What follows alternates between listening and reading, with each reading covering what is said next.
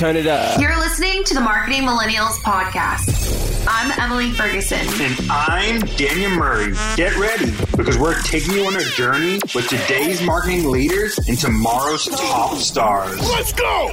No BS, just a fun, unfiltered industry conversation with the game changers behind some of the coolest companies from around the globe. The one request we tell our guests: stories or didn't happen. A big welcome to our marketing fam. Prepare to turn the up. They keep letting me record. I have an amazing guest today. She's the founder of House of Wise and CMO of Teal. She's also a single mom of 3, a Twitter marketing influencer. I don't know how she does it all. Give it up for my guest today, Amanda Goetz. Hey guys. How are you doing today? I'm good. We're recording on a Friday, so I feel like I'm a little stressed because I have a lot of work to do, but I am excited for the weekend. Yeah, me too. I think we talked about this a little before, but Fridays are like trying to wrap everything up and you just have so much to do, but you want to get things done before the weekend. So yeah. I want to get into this because I'm interested in how you just got into marketing in general, and then we can get into some nitty-gritty stuff. Yeah. I'm one of those rare people that actually went to college for the thing that I'm doing. So growing up, I grew up in a small town in central Illinois, like less than 1,000 people. And I was on a farm by myself most of the time. Like my parents were very much like, go play. And so my brain was always just coming up with like these imaginary games. And my dad had his own plumbing business. And so I would help him think how to like talk about the plumbing business. And I always thought that was fun. And I would watch him talk to customers all the time, and I would go on jobs with him. And I think a lot of it just was like innate to who I am and how my brain works. And so when I went to college, I knew I was going to be a marketing major. I actually had a focus in stats because I thought I was going to do more market research. And I love the quant side of marketing.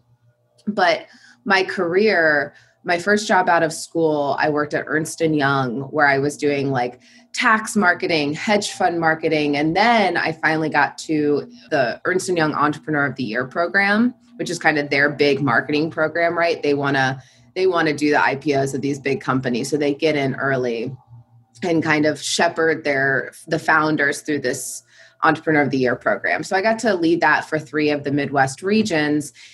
And that really, I got to go into the nitty gritties of companies. You go with the accountants and you're like studying the books, but you're also interviewing the founders, and such a cool experience. And then when I moved from Chicago to New York, I realized I needed to get my hands really into the cookie jars of like all different types of marketing. So I went to a very small company. It was a celebrity wedding planner where I helped manage his brand across all of his touch points. And he had like licensing deals. He had a reality TV show. He had books. And so that was really my like multi-channel marketing experience. And it was a small team. Like there was only 5 of us that worked for him. And so did that for a few years. And then I launched my own tech startup in the wedding industry. That was back in 2011, about 2011. Did that for a few years and had trouble raising capital. As, first-time female founder, I was trying to solve a very technical solution and did not have a technical co-founder. But I learned a ton about building. Like I was managing engineers for the first time. I was, working with designers and studying UX and all of those things. And that led me to The Knot, where I really kind of got to take 8 years of wedding industry experience and then start building products and a brand for, one of the largest wedding brands there are. So that's kind of my history up until launching House of Wise. That's so awesome. I think what do you think sparked this entrepreneurial side of you? Because I think you've always had it seems like, and your dad seems like he had it too with his own business, but what do you think sparked that? Yeah, I think it has to do with a little bit of my dad seeing how he could control his own schedule and was his own boss. And he was always there for us. Like he coached all of our like baseball and basketball leagues. And so there was a part of me that really loved that autonomy. And then as I've like grown in my like self-awareness on the professional side of things, I understand kind of where I derive a lot of fulfillment and enjoyment in career. And so a lot of it has to do with autonomy and being able to really like be in control of my strategy, et cetera. And what happened was, the Knot was a smaller company when I started, and then it got acquired, and then we merged with a competitor. And I actually saw firsthand how when teams became bigger and I had to focus on, fewer channels, or, my team grew so big that I wasn't able to think about other things because I was spending most of my time, in one-on-ones, I realized that impact and autonomy were two of my like major drivers. So starting a company or being a founder or working at Teal, like, Teal is still a very small company. It's only 1 year old, and getting to really shape and kind of have my fingerprint on what the marketing strategy looks like, building out that brand. And yeah, so I think it's just self-awareness of what drives me and gives me a lot of fulfillment. I want to go into starting with that like marketing strategy. Like, how do you start thinking about a marketing strategy? Because I think a lot of people talk about this word strategy, but like actually building a strategy, like how do you think about that? Yeah. So I personally start with my, like how I think about the company first, because I think you have to have hypotheses, or I personally believe that marketers have both art and science. If you have no gut instinct about why something's going to work, you're going to be looking for answers and data that won't actually give you the answers you're looking for. And so I always start with just like an overview of a competitive landscape and see where you think that you're going to play in the consumer's mind. Where do you think that the product is going to land in the landscape?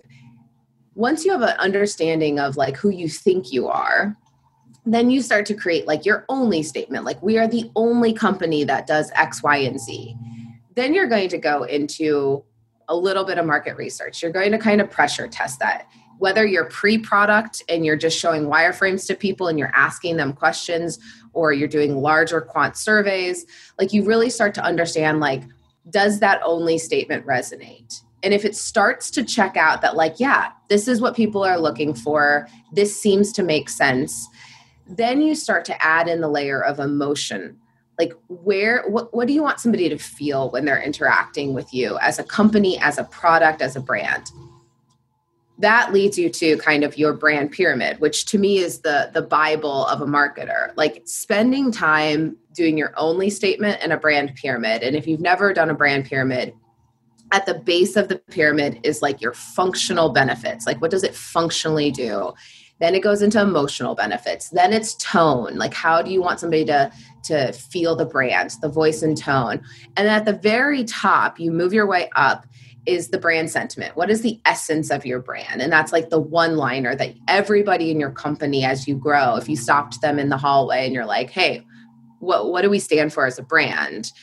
They should be able to say that. And so once you have your brand pyramid, then you can start to say, okay, let's flush out this voice and tone even more. So if we want, if we're empowering and authoritative are like two of your kind of value statements, how does that actually feel visually? And then you start to like chip away at the visual identity. How does that come to life? And for early stage companies, I think people spend so much time trying to perfect these things. They're like, okay, I got to get this brand book perfect. But like, it's going to evolve. Like, just like we are not the same people that we were a year ago. Like new things have happened to us that, shape us and grow us. The same is for a company. Like you're going to learn and grow as your community reacts and responds. And so if you're a startup marketer, I would say get something that you can align on across the organization. You want to make sure that product feels bought into that, and you get that out there. And then you iterate. And I think it's really important to bring the company on those journeys with you as you're iterating the brand strategy.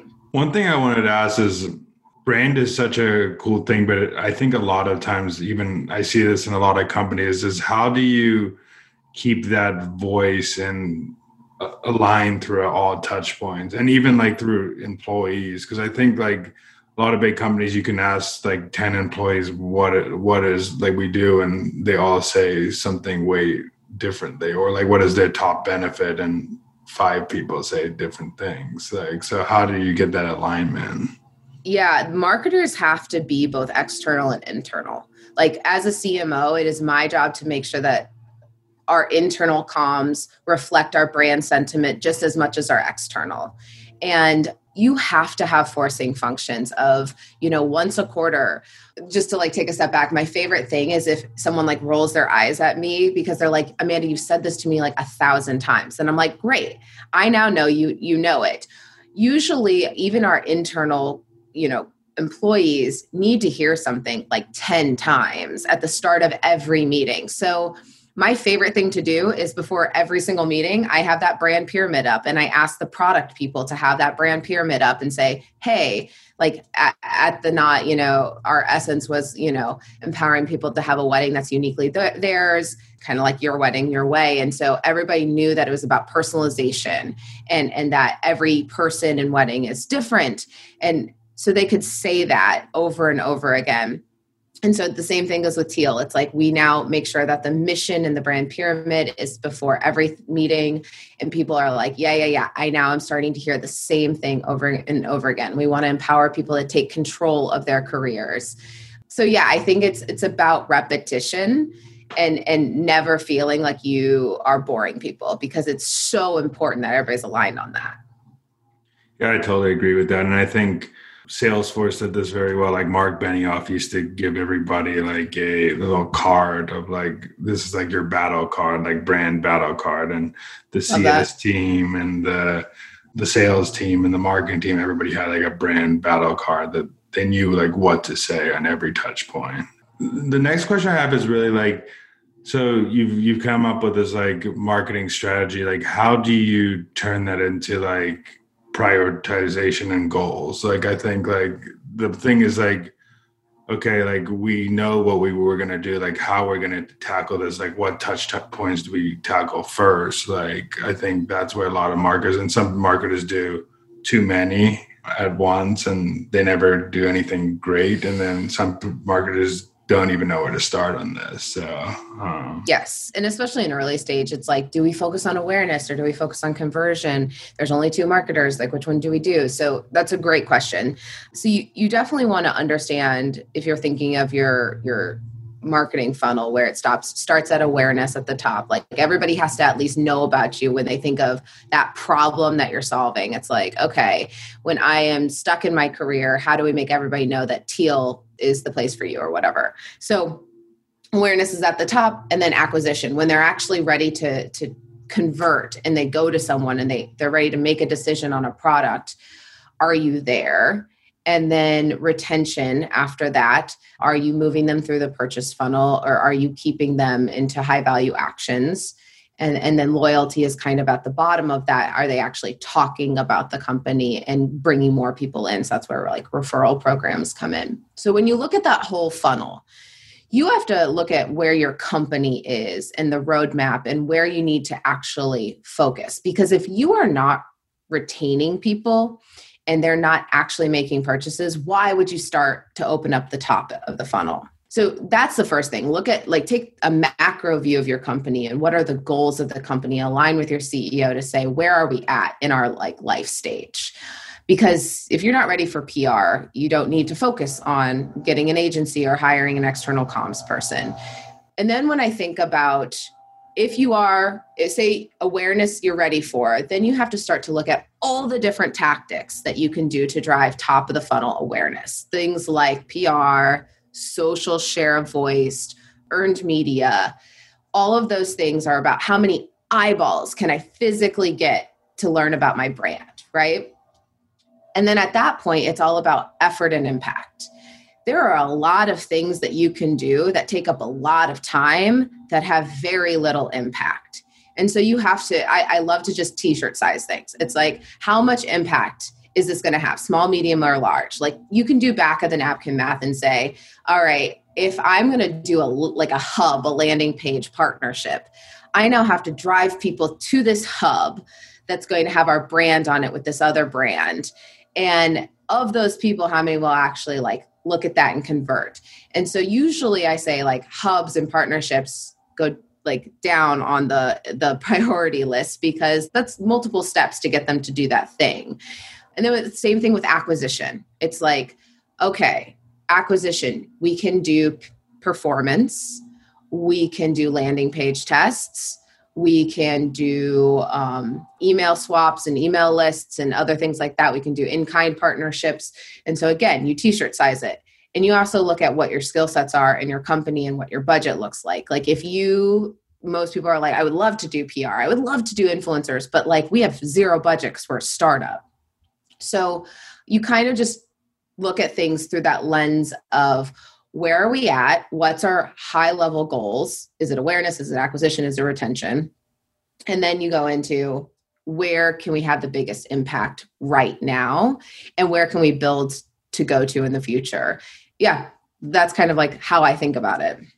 I think one of the best points out of this that you made is I think a lot of people think that they need to open the floodgates when they start and they haven't built like the machine in the bottom. Like you have to have that good product. You have to have that customer like sentiment in the bottom. You got to have to be able to retain them. And I see this a lot with like companies wanting to invest in paid media early. It's like the companies that are winning in paid media and these stories of people like succeeding in paid media is because they've built like a brand and a machine that is the reason why it's winning. It's because like paid media is just a tool to help your brands get more eyeballs. It's not like the ultimate strategy.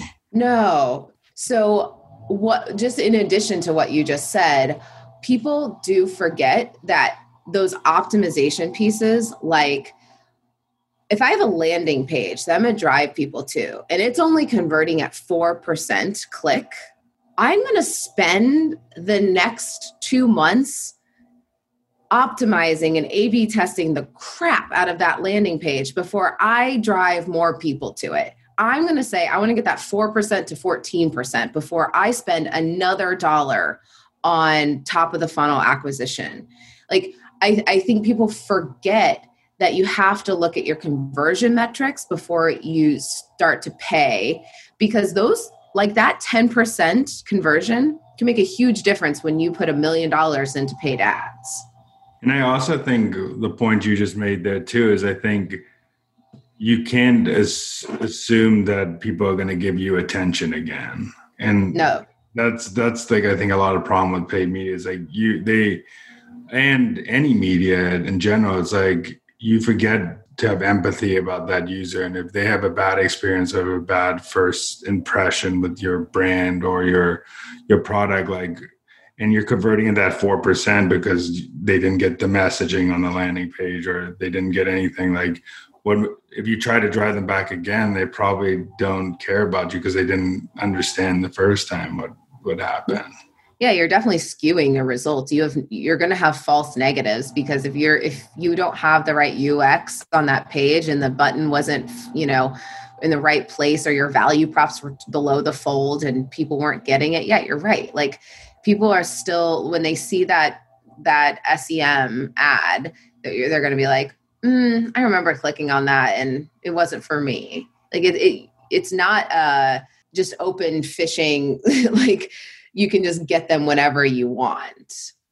One question I did have was on the branding side, like how do you ensure that like every touch point has like that brand experience? Because I think a lot of times I see is that like the experience on ads are not the same as the experience that like the feeling you get on landing page, and then the feelings when you talk to customer success is not the same as when you've interacted with the sales team, or like there's a lot of these different points, even like e-commerce too. It's like like the unboxing experience doesn't match like the top of funnel like experience that buyer had. So how do you make sure like that every touch point has that brand feel to it?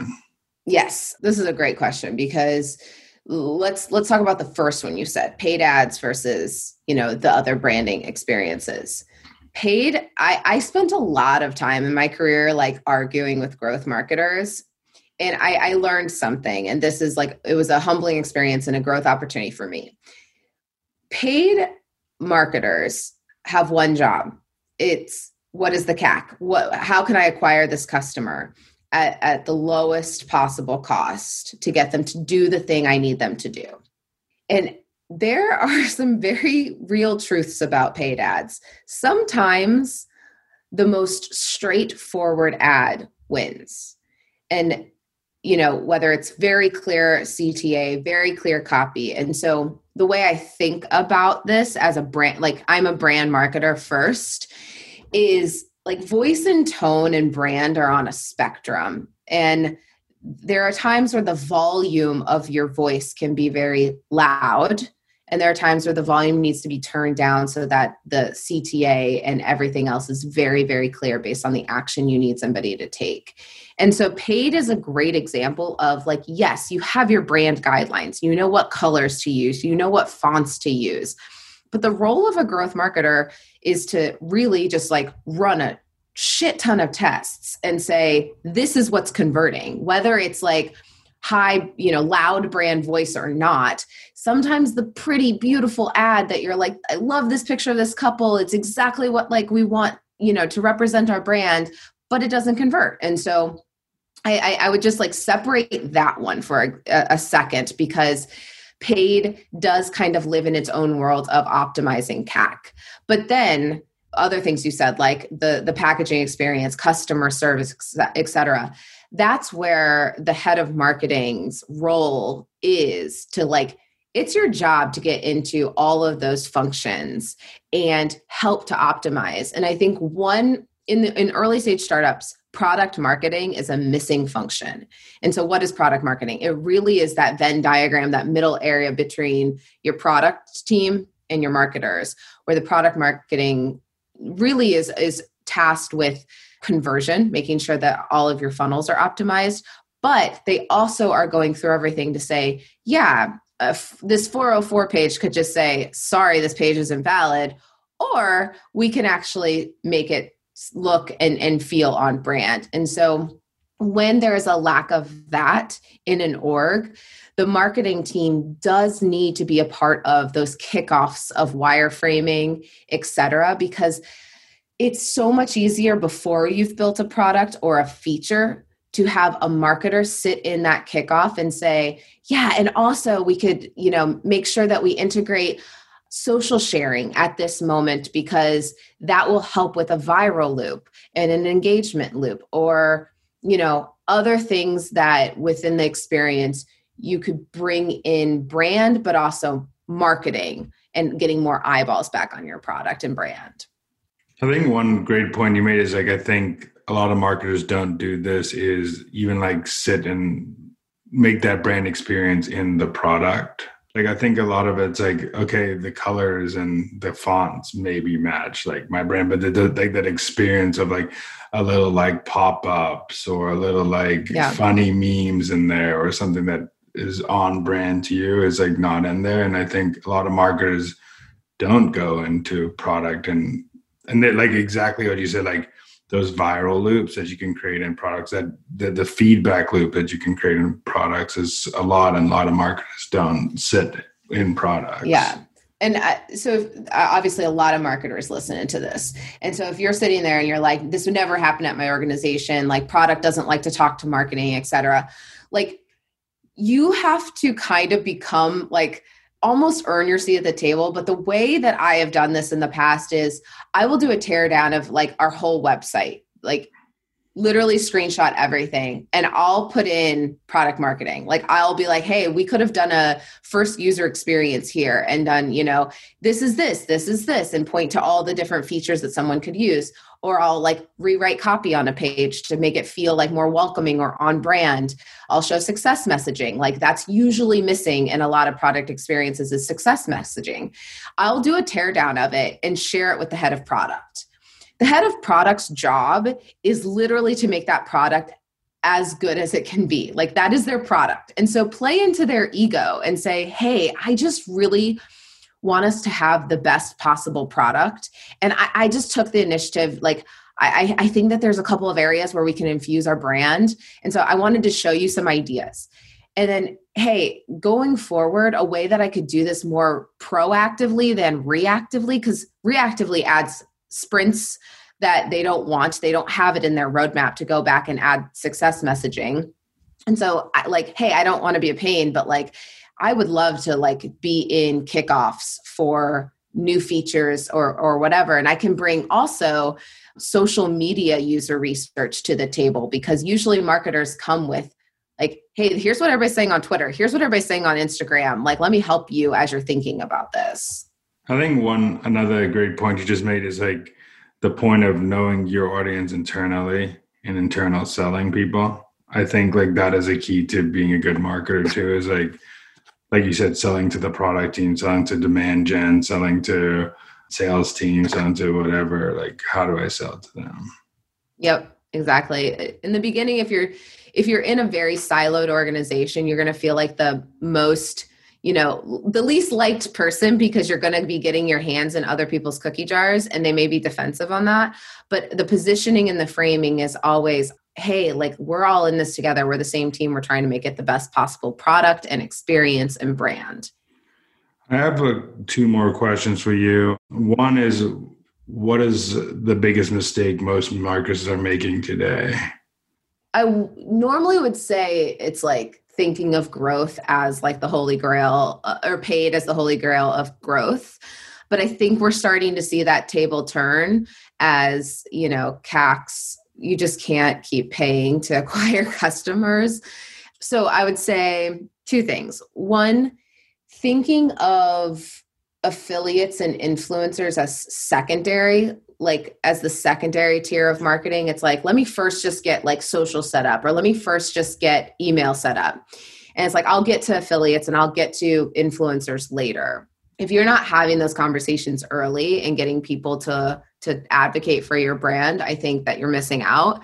And then the second one is thinking of community as a byproduct versus a tactic.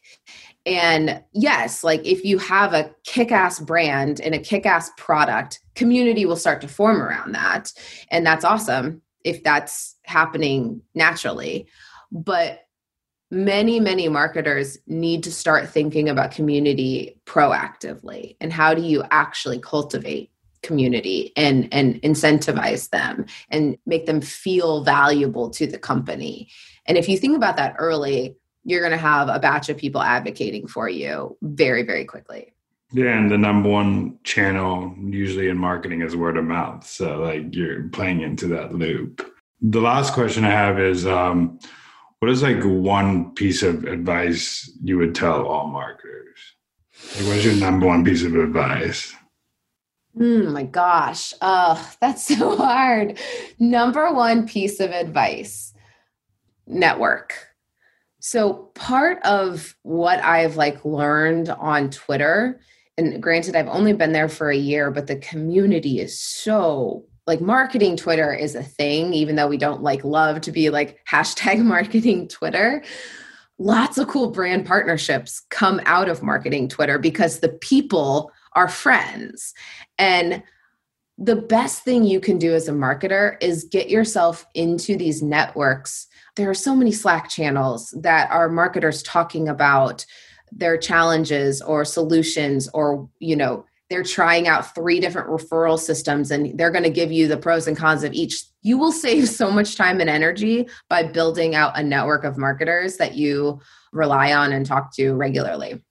That's a great advice. And I think like even Twitter is like I think I've grown my marketing career just by looking at LinkedIn and Twitter, like, and what the people are saying. Like, I think it's exponentially like gave me more information and like more inputs. Last thing I would say is where could people find you? Like, where could people find your new company that you just launched? Just anything you want to bring up right now for the audience. Yeah, thank you. I'm most active on Twitter these days, but House of Wise, we're not like a traditional D2C. So if you follow us on Instagram or Twitter, you'll see, or follow me on Twitter, you'll see that every day we feature a new wise woman and you can buy from her.